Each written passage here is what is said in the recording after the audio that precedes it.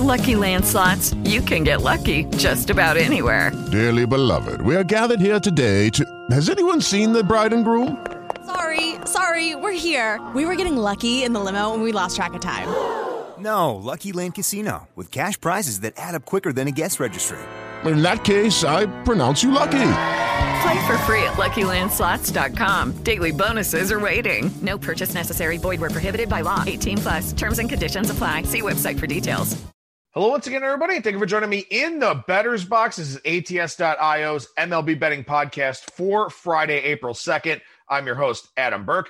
I'll be doing the Bettor's Box here on Mondays and Thursdays, typically throughout the Major League Baseball season. But with the last week here of the month of March, with the Final Four coming up here on Saturday, just doing a regular week of shows here on ATS Radio for the final time. We've done that from football season through basketball season. But now as we get into the spring and summer months, we do kind of scale back the ATS radio content a little bit. Monday, I'll chat with Kyle Hunter about the national championship game and some of his thoughts on betting. On Tuesdays, we'll keep having Brian Blessing on the show because we talk golf and NASCAR and some of those other markets that are out there.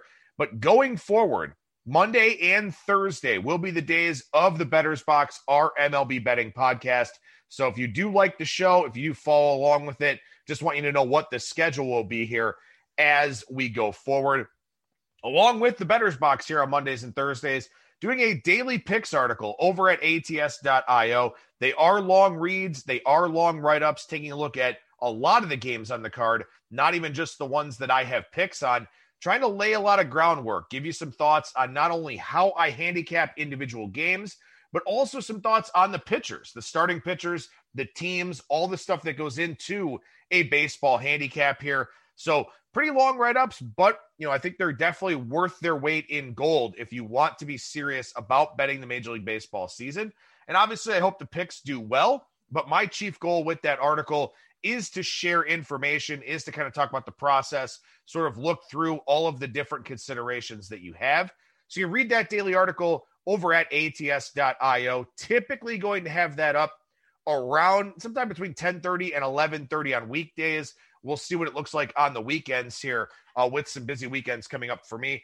But in any event, you can get that daily article over at ATS.io. And also while you're there, the 2021 MLB betting guide, still very relevant. I think that has relevance into the month of May, breaking down a lot of different things about these teams. So you can check that out over there as well. Still covering NBA, NHL, college hoops, soccer, golf, NASCAR, UFC, you name it, we got it over at the website. And you can also get all of that stuff in the ATS app as well, which you can download from the Google Play Store or the Apple Store. Full article integration from the website. You can use the app as a bet tracker. You can use it as an odds screen, as a stats database. There's a premium model that you can subscribe to for $9.99 a week, $19.99 a month. Lots of stuff in that ATS app, and I highly encourage you to download that today. Finally, before we get into the meat of the show, if you want the show notes from the Bettor's Box, and I do have relatively detailed notes here since I am doing a solo podcast, I want to make sure I cover everything. If you want the notes for the show, if you listen to the show on the go, at the gym, in the car, wherever it is, I do talk about some advanced concepts, throw out a lot of numbers in there as well. So if you want the notes to the Bettor's Box to pair with listening to the show, email me, skatingtripods@gmail.com. That'll get you on the contact list for the notes. I send them out the day of every show. So if you want to get on the list for the Bettor's Box show notes, skatingtripods@gmail.com. And again, I also think pairing the podcast with the daily picks article is a good idea as well if you've got some time to read that on a daily basis. So those that have listened to the show for a long period of time know that I have a pretty traditional format for the Bettor's Box, but obviously here with only 1 day of games having been played so far, going to modify that a little bit here for today's show. We'll still have a pick for today's action and preview the weekend ahead, but won't talk about too much with regards to the line movements that we've seen here so far with only 1 day worth of games. I'll have a lot more data to talk about with that for next Thursday's show. As Monday, like I said, I'll be joined by Kyle Hunter when we talk about the national championship game and his thoughts on betting baseball. So with that, we will get into the Beyond the Box Score segment here and got some early returns on the baseball. And this is always a question coming into the season. How will the baseball play? How much of an adjustment do we have to make, whether it's betting on totals or betting on sides? Because the differences with the baseball year in and year out will hurt some pitchers more than they will hurt others. So it's always a really interesting thing to take a look at here at how the baseball is actually going to play. And the early returns for me were very interesting. You know, we had a lot of content written up at places like The Ringer and The Athletic and stuff like that, taking a look at how the baseball could end up playing. And it was largely speculation at that point in time. We did have some small sample size data in spring training with the new baseballs, because what Major League Baseball did in spring training was the teams really started with what they had left over and then kind of worked in the new baseballs as the spring went along. So over at The Ringer, they did some great work. Rob Arthur does a fantastic job parsing through the data, and he put together some thoughts on how the baseball was playing based on the StatCast data that we had, based on whatever information was out there. And the consensus was basically that exit velocities would be up. The ball would be a little bit softer, a little bit bouncier, a little bit springier, but that there would be an increased level of drag on the baseball that would kind of hold it down a little bit in terms of carry, in terms of fly ball distance, stuff like that. And of course, too, we did have some questions as to how the pitchers would adjust to the baseball, where apparently the seams are a little bit higher on this new ball. So that may create a little bit more spin rate, may create a little bit more resistance and some drag on the baseball en route to the plate. So by and large, in the grand scheme of things, we had some elements that would kind of cancel each other out. We had some elements that would kind of come to the forefront here. And one of them that I think came to the forefront is that exit velocities were higher on opening day. Now, again, it's just one data point, just 1 day's worth of games, 13 games with the COVID issues for the Nationals and then the rain out for the Red Sox and the Orioles. So over 13 games here, we had 173 batted balls of 100 plus miles per hour and 271 batted balls of 95 plus miles per hour. Now, I did tweet about this on my Twitter page at Skating Tripods, that there was a lot of high velocity contact in the game between the Cardinals and the Reds. Now, part of that could be attributed to the fact that neither Luis Castillo nor Jack Flaherty pitched all that well. Neither guy had a whole lot of command in that game. But you also have to keep in mind here that the Reds and the Cardinals in the 2020 season had the lowest number of batted balls of 100 plus miles per hour. So these are two offenses that don't make a lot of high quality contact, and yet the ball was screaming off the bat in that Cardinals and Reds game. And again, it's just one data point, just one example, but it does serve as a pretty big example, in my opinion, of what's going to happen with the baseball here for this season. So why is this relevant? Why does exit velocity matter? Why do certain thresholds of exit velocity matter? Well, let's look at the last 3 seasons here. And we'll take a look at batting average and WOBA, weighted on base average, by exit velocity over the last 3 seasons. Now, in 2020, we saw batting average on balls in play dip to a low that we've never really seen here before. And we also saw batting average dip quite a bit in 2020.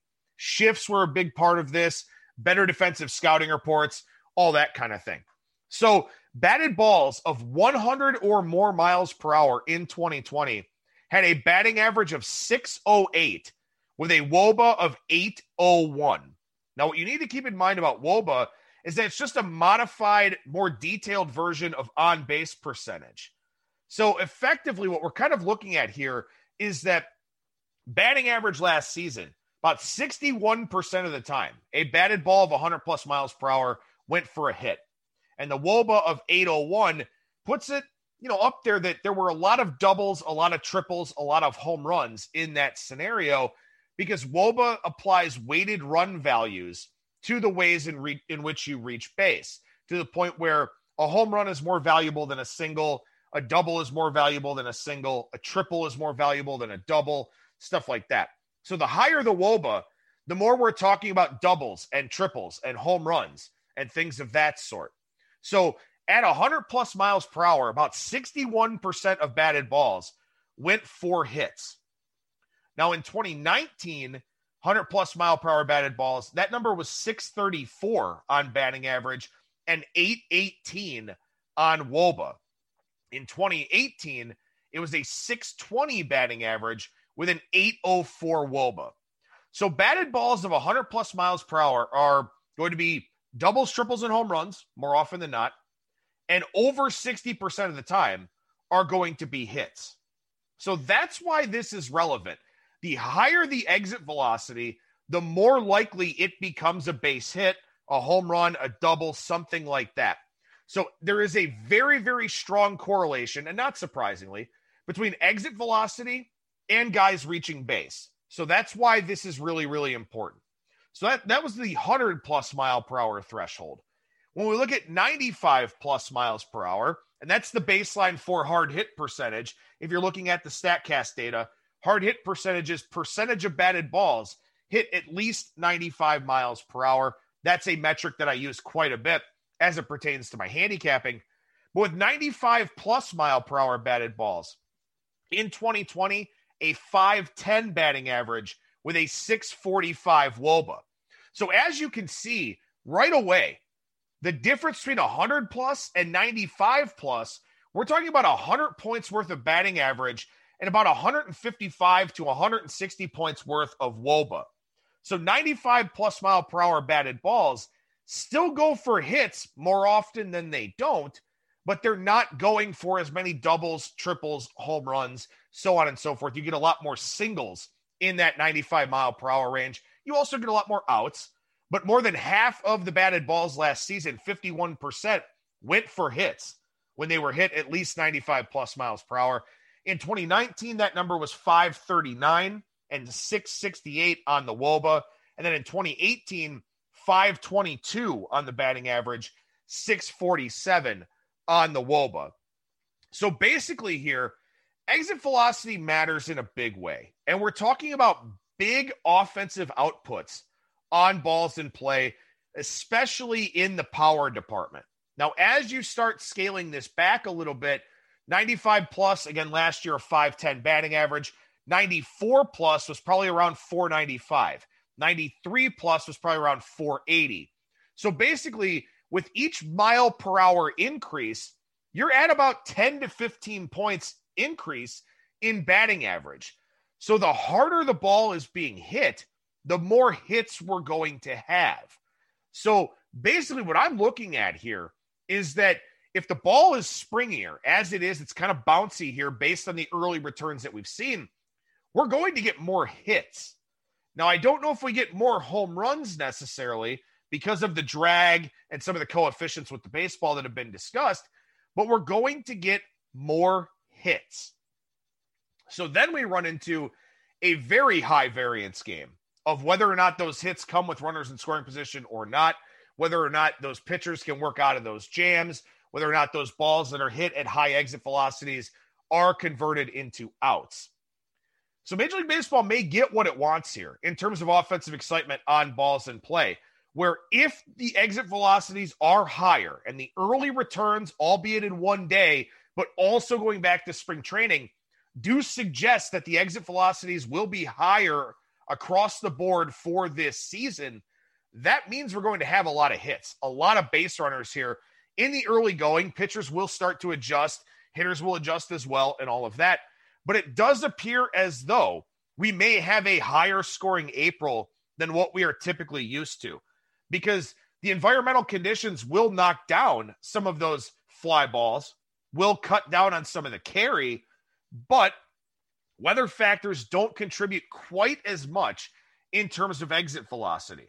So it looks like we're going to get a lot of hard contact for this season, and that will make things difficult for me because a lot of my handicapping is predicated on looking at the pitchers that do limit hard contact.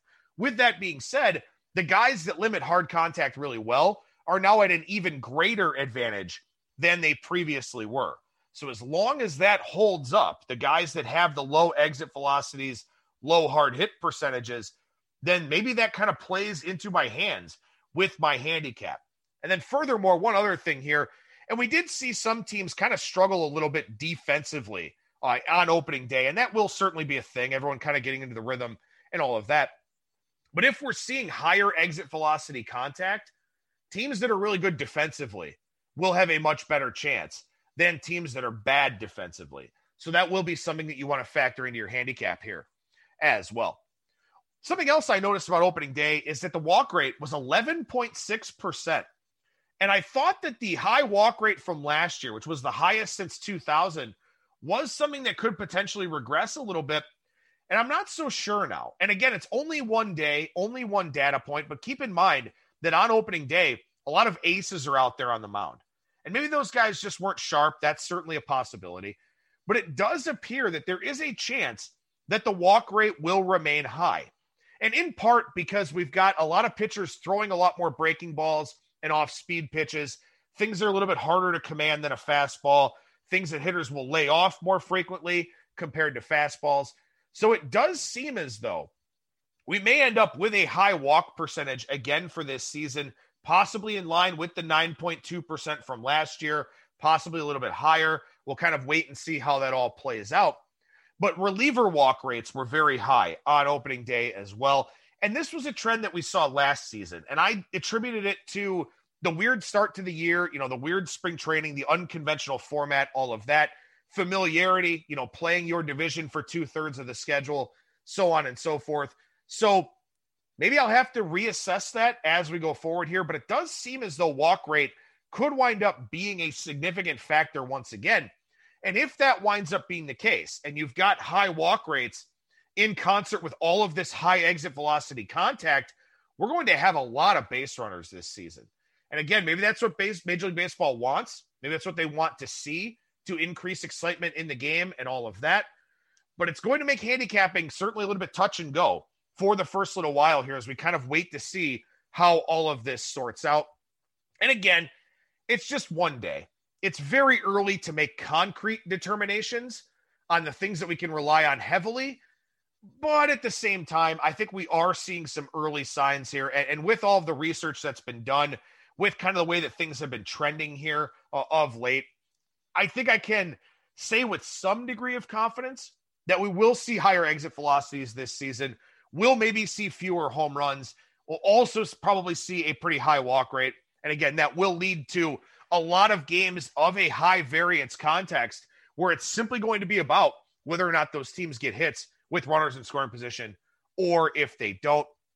And to that end, again, as I talked about, 173 batted balls of 100 plus, 271 of 95 plus, all of that high exit velocity contact, all of that quality contact being made, we only had 29 home runs across the 13 games.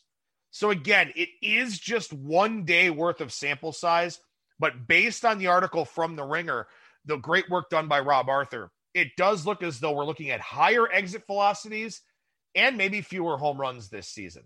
So I'll talk more about sample sizes, stabilization points, all of that as we go throughout the month of April here. I'll talk about when we can really start believing in what we are seeing. But early on here, those are kind of my thoughts based on what we saw just off of that one data point, but also off of all of the research that was done late in spring training. So something I want to talk about here on today's show, and again, we'll get more data, we'll get more into the numbers and the metrics as we get some larger sample sizes.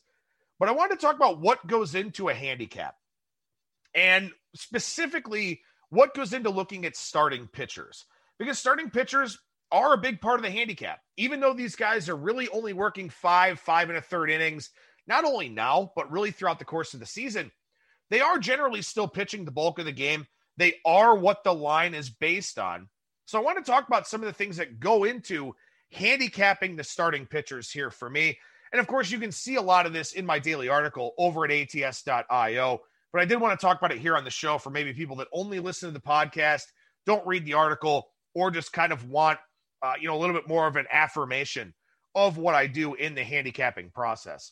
So with starting pitchers, admittedly, the starting point is pretty basic for me. I look at the ERA, FIP, and XFIP discrepancies.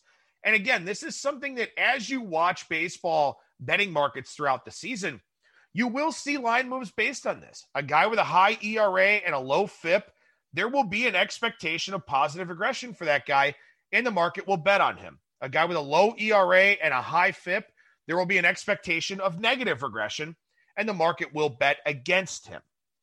What I like to do, though, is add some more context to it.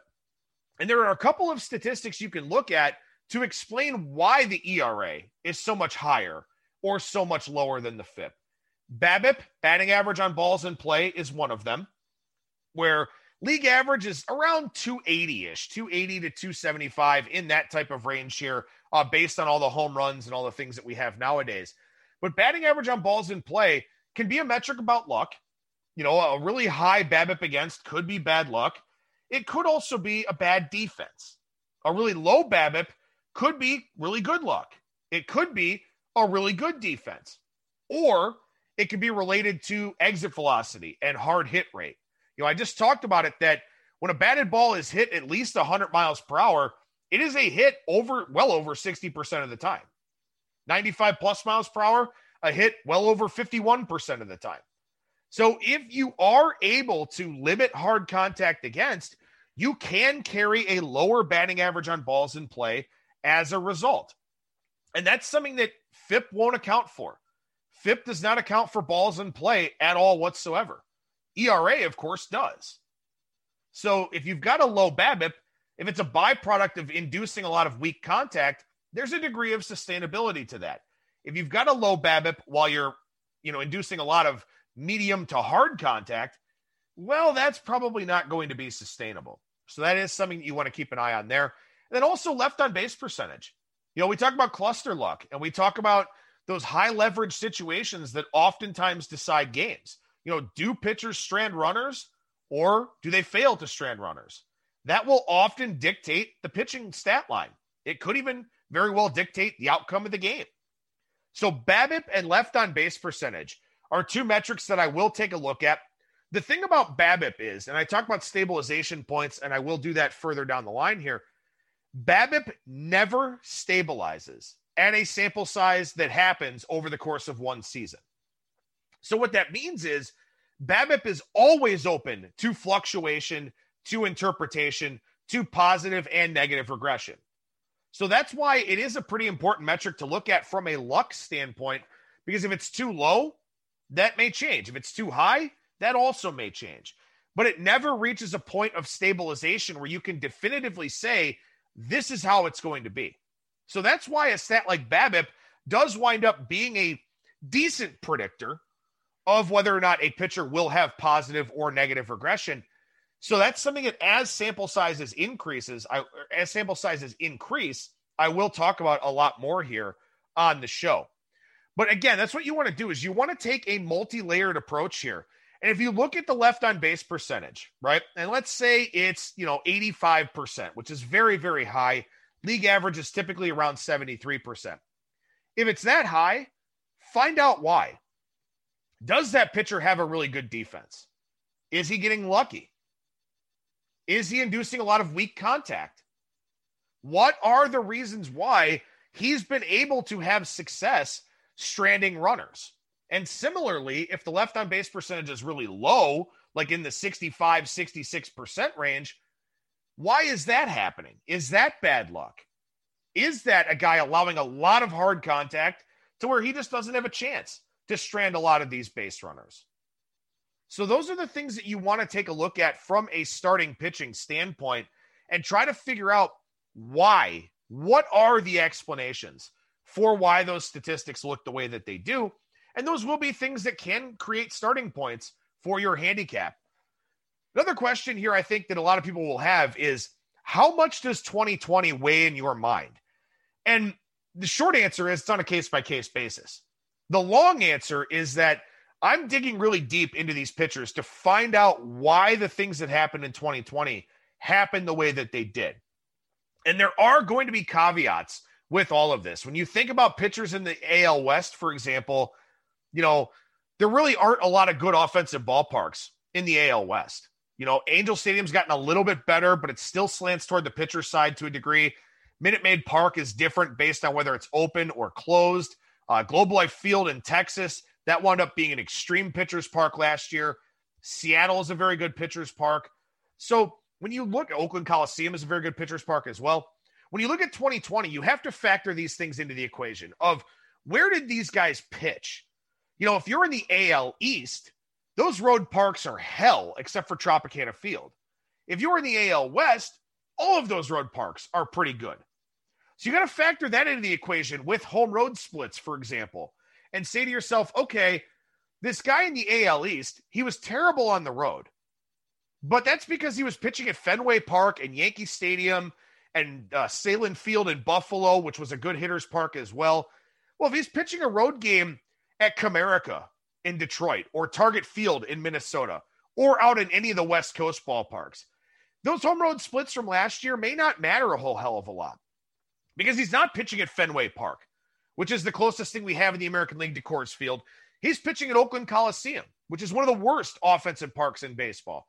So those are the things that you want to look at with regards to 2020, kind of factor those things into the equation. And also, too, the pitch usage changes.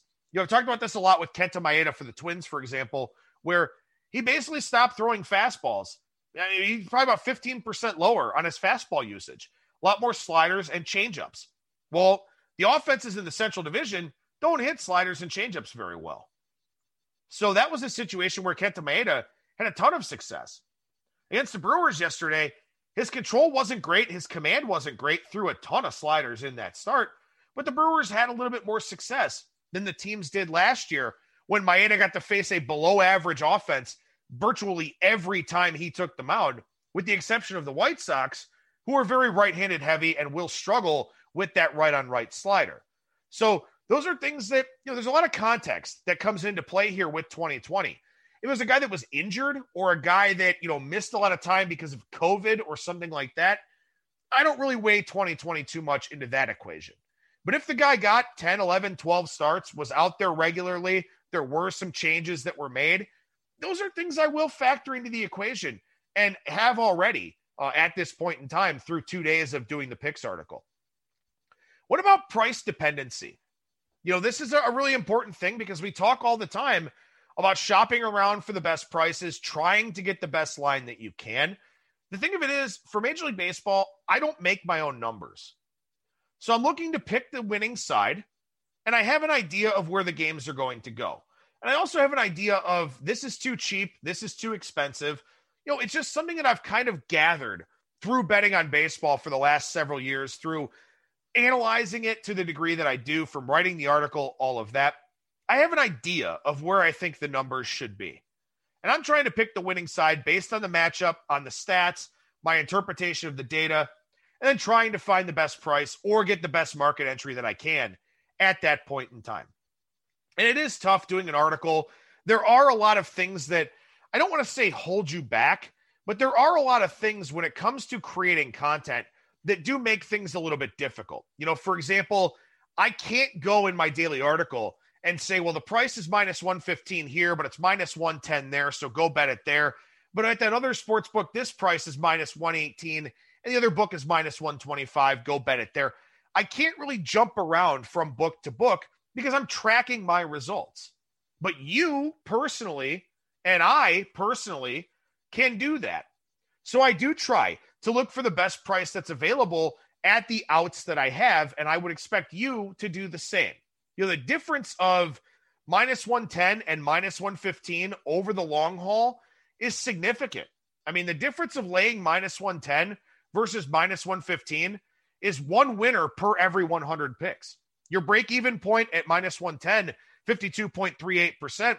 Your break-even point at minus 115 is more in that 53.5% range. So that's a big difference to your bottom line. So you want to shop around for the best prices. I'm sort of handcuffed a little bit in terms of what I release publicly because of the article, because, trying to release it around the same time, making sure that everything can be tracked, so on and so forth. But try your best to get the best of the line that you possibly can. That's a really, really important thing. Lastly, what goes into a handicap for me, I'm trying to look for which lineup will have the most success. And I thought on Thursday, and they really did, quite frankly, that the Giants would have more success than the Mariners. And they did offensively. The Giants had the 10 hardest hit balls in the game. The Mariners scored 8 runs on only 5 hits.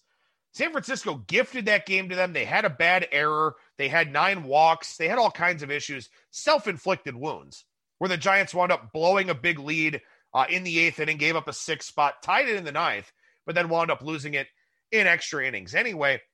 But I'm trying to look for which lineup will have the most success.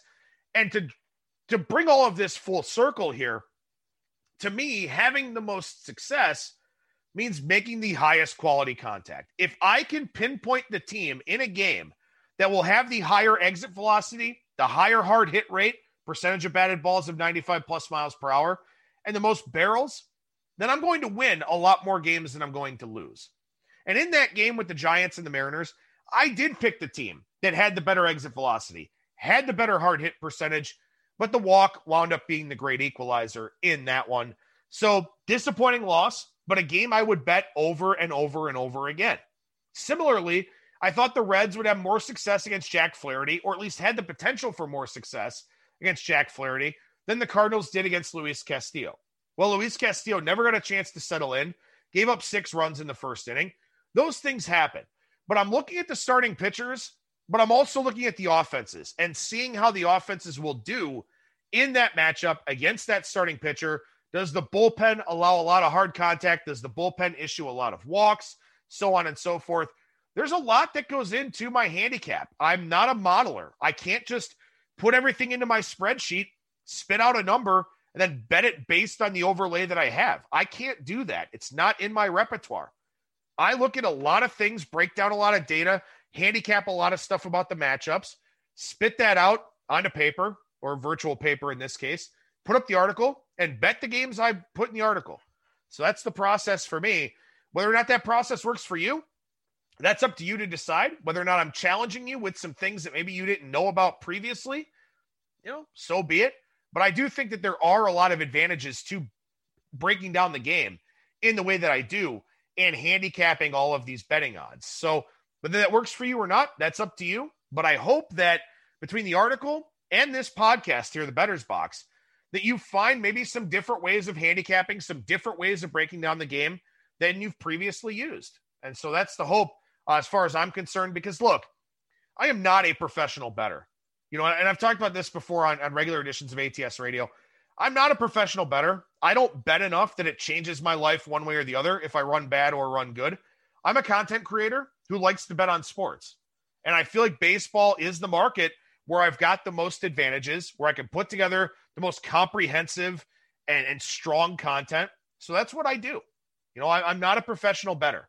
I want to make that clear. I create content. I feel like I've got some edges in this sport. And so I bet the games. And I hope that the results follow suit with the content that's out there, with the quality of the content that I feel like I put forth. So just want to throw that out there here. I want everyone to not only get information and kind of learn some of these things, but also to be able to see these things for yourself. One of the things that I decided a long time ago, getting into this business, was that I don't want to tell people what to do. I want to help people learn what to do. I want them to be able to see these things for themselves, to not even need me.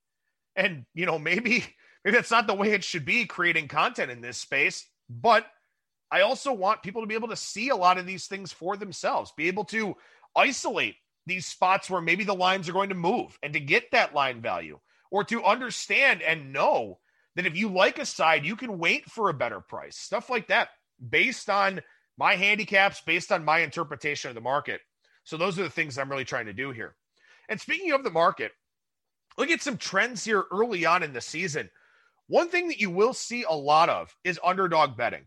You will see a lot of underdogs taking money early on in the season here, and several of them won on Thursday. The Pirates were a winner, the Jays over the Yankees, the Rockies were a winner over the Dodgers at a big number. The Tigers beat Shane Bieber and the Indians. The Diamondbacks almost got there. They had some bullpen issues after scoring some runs off of Yu Darvish. But there are a couple of schools of thought here in terms of betting the underdogs. First of all, The thought process is that favorites are likely overpriced because what happens is you get a lot of hype coming into the season. A lot of things are based on and predicated on the futures market where we know the haves and we know the have-nots, and those teams wind up being pretty big favorites early on in the season. A second thing is that everybody is kind of on semi-equal footing. Everyone's trying to get into the rhythms of the season. Even the best of the best are kind of struggling through some timing issues offensively or kind of fighting with their command, stuff like that. We saw some aces on Thursday pitch really well. We saw some other aces really struggle. So everybody's kind of on relatively similar footing in the month of April. So you get a lot of underdog betting between that factor and also the thought that favorites are kind of overpriced a little bit because we know who's going to be good and we know who's going to be bad. And look, 3 of the likely worst teams in baseball won outright on Thursday in the Pirates, the Rockies, and the Tigers. So this does happen. Over 162 games, those teams will take their rightful places at the bottom. Over these first 25, 30 games of the season, a lot of different things can happen. So a lot of big dogs will be bet down. Dogs in that plus 200 corridor, in that plus 180 range, stuff like that. So keep an eye on that. Be aware of that big dogs will typically come down.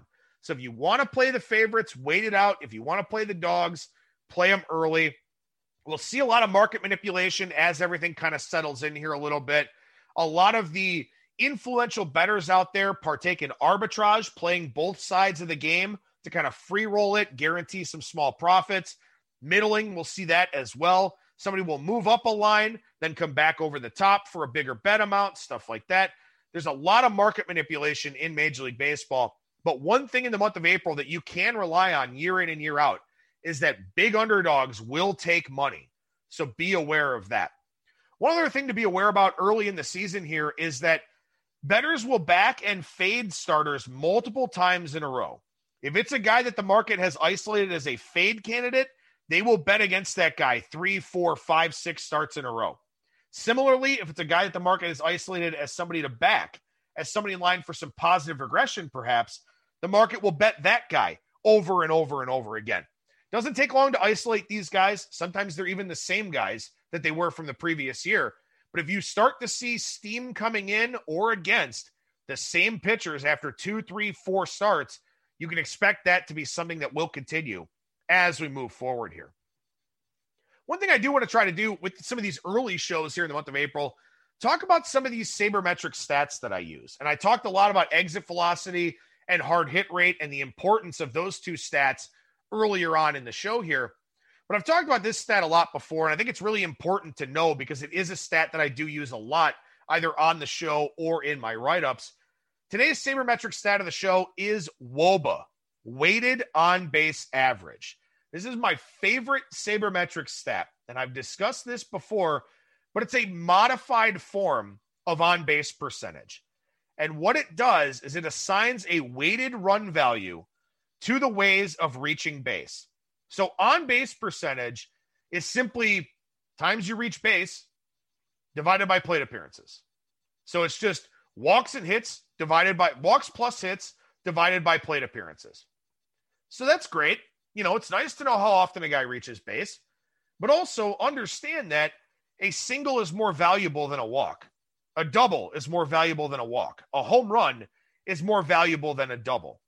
So that's what WOBA does.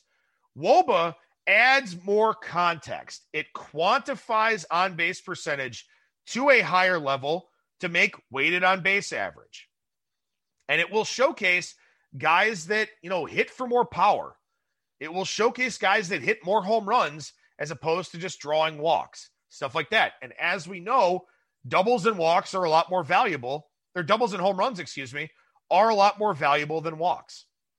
And when it comes to these sabermetric stats and some of these advanced metrics and advanced concepts, I do the best that I can to try and make them approachable to everybody, to try and really be thorough in my explanation of what they mean and what the value is. It's just an additional quantifier. It quantifies what the eyes can see. You think about defensive metrics, for example, and there are some very advanced ones out there like outs above average, defensive runs saved, ultimate zone rating, stuff like that. You can watch a game And you can sit there and watch a center fielder and know that guy's not very good. You know, you can sit there and say, man, that guy sucks out there. And you're not wrong. But what the sabermetric stats and these metrics do is tell you just how bad that guy is out there, how much of a negative impact it's having on his team, and maybe even to a degree, how much of a negative impact it has relative to an average outfielder.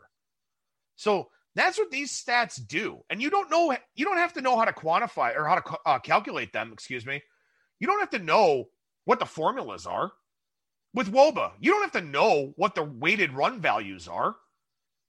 All you have to know is how to interpret that data, what it means, what the value of it actually is, and how to interpret that data. So I don't want anybody out there to be scared of all these acronyms that I use on the show with all of these metrics and these advanced stats and all of that. There was a time when people weren't comfortable with batting average or ERA or some of those other stats that are out there. There are just better ways now of breaking down and analyzing the game based on all of the data that's out there, based on all of the work that sabermetricians have done. And so I don't want people to be scared of those things. I will explain them on this show in a way that everybody should be able to understand. And if you don't understand it, I'm at Skating Tripods on Twitter. I'm skatingtripods@gmail.com. If you have questions, just reach out. I'm happy to answer them. This is what I do for a living.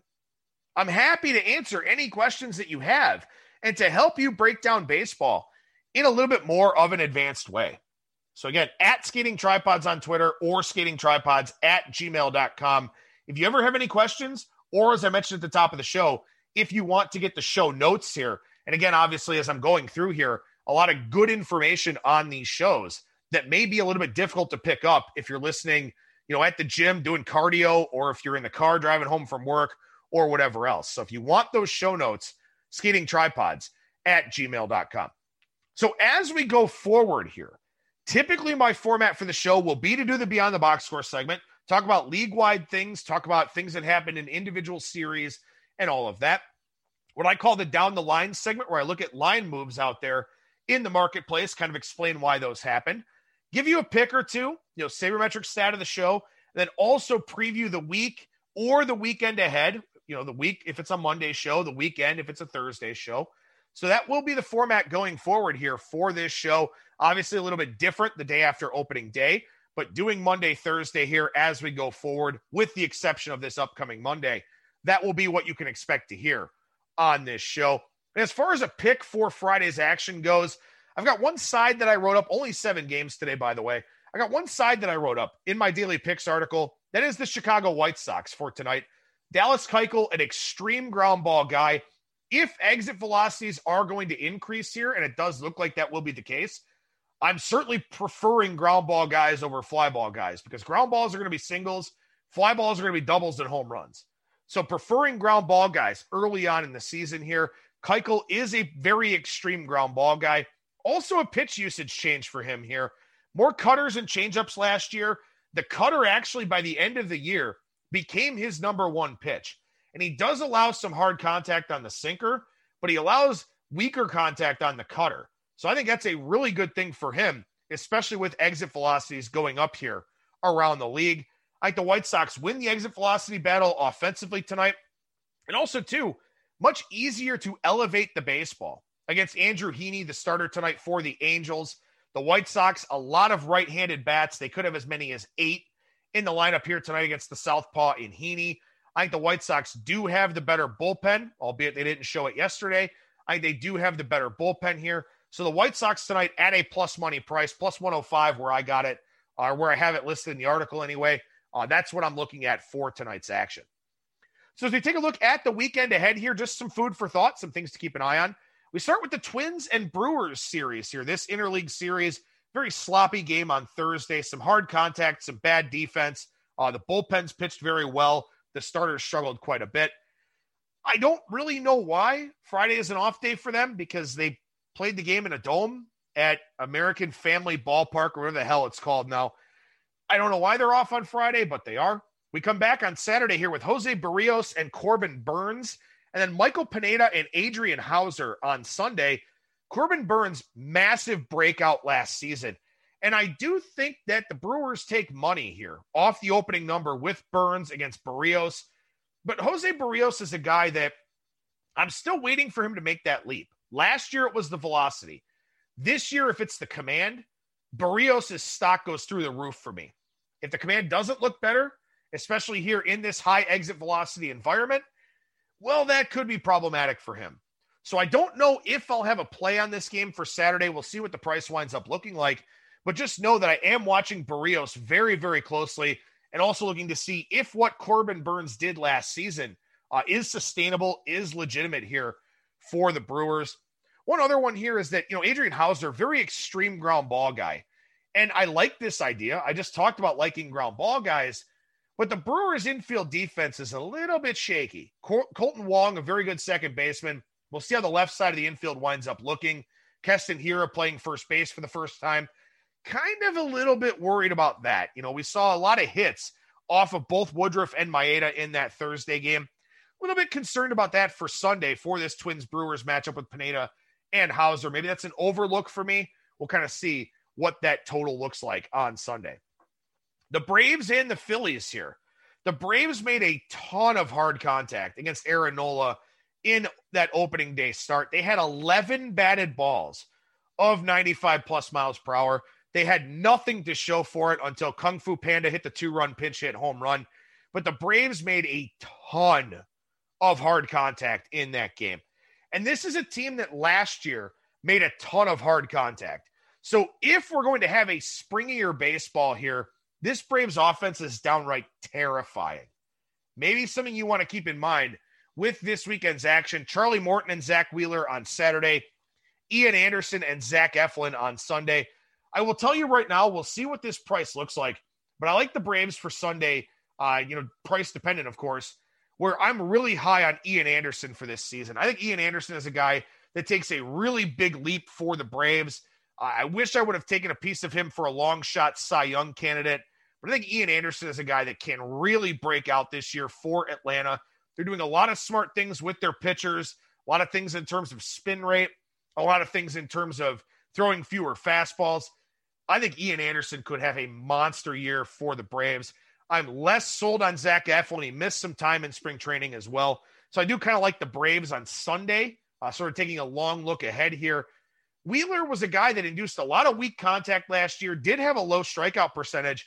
Curious to see how he fares on Saturday. I don't know if I'll play this game, but I want to see if a guy like Wheeler, who induced a lot of weak contact last year, is negatively impacted by what we're seeing so far with the early returns as far as this high exit velocity contact goes. Lastly here, the White Sox and the Angels. As I mentioned, I like the White Sox tonight with Dallas Keuchel against Andrew Heaney. Lance Lynn and Alex Cobb on Saturday. Dylan Cease, Shohei Ohtani on Sunday. That's the ESPN game on Sunday night here. One thing that, you can't really quantify, but I'm kind of curious to see how this plays out here. The White Sox are playing in Los Angeles. And, for a lot of other teams playing here on this opening weekend, they're playing division teams or they're playing the opposite division in interleague, something like that, where they did that last year. Now you've got Chicago all the way out in Los Angeles, the time difference and all that kind of thing. And certainly coming out of spring training is a little bit different than, the regular season. But I am kind of curious about the long travel situations here, where these teams didn't travel very far really at all last year in the 60-game sample. Now they're going to be out on the road for a sustained period of time. There are still those road COVID protocols in place. Obviously, things will be different depending on the state that you go to, whether it's open or closed. You think about Texas, for example, they're talking about full capacity at Globe Life Field for Texas Rangers games. You're not going to see that on the road anywhere else. So kind of wondering about that, and sort of what these long road trips will be. But that's something that kind of crossed my mind here a little bit with the White Sox, playing these super late games and all of that. Is it strange for teams to be on the road, playing so far away from home, trying to get back into that 2019 rhythm? I don't know. I can't really answer that as of now, and it would be a long time before we got a sample size of games that was significant enough in terms of long travel and all of that. But just something I kind of thought about a little bit and something that maybe we have to consider here, at least early on in the season, and maybe for teams that are going far away from home for the first time. So covered a lot of ground here on today's show. Again, skatingtripods@gmail.com if you want the notes for the show, at skatingtripods on Twitter if you ever have any questions.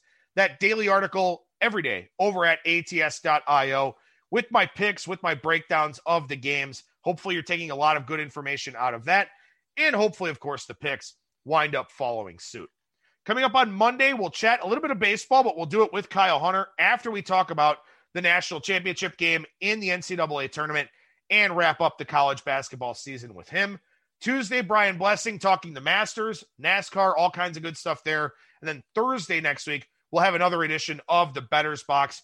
Just Monday, Tuesday, Thursday from this point forward. I appreciate everybody listening throughout the college football, the NFL, the college basketball seasons. Hopefully we gave you some winners. Hopefully we gave you some different ways of looking at and breaking down the games. I'm very proud of the work that we do here on this show. I'm proud of the loyal listener base that I've got, proud of the guests I've put together, and I'm definitely looking forward to bigger and better things here as we go throughout the spring, the summer, and on into the fall. That'll do it for me. Thank you so much for listening, everybody. And remember that you'll never strike out when you're in the Bettor's Box. Lucky Land Casino, asking people, what's the weirdest place you've gotten lucky? Lucky? In line at the deli, I guess? Aha, in my dentist's office. More than once, actually. Do I have to say? Yes, you do. In the car before my kids' PTA meeting. Really? Yes. Excuse me, what's the weirdest place you've gotten lucky? I never win and tell. Well, there you have it. You can get lucky anywhere, playing at LuckyLandSlots.com. Play for free right now. Are you feeling lucky? No purchase necessary. Void where prohibited by law. 18+. Terms and conditions apply. See website for details.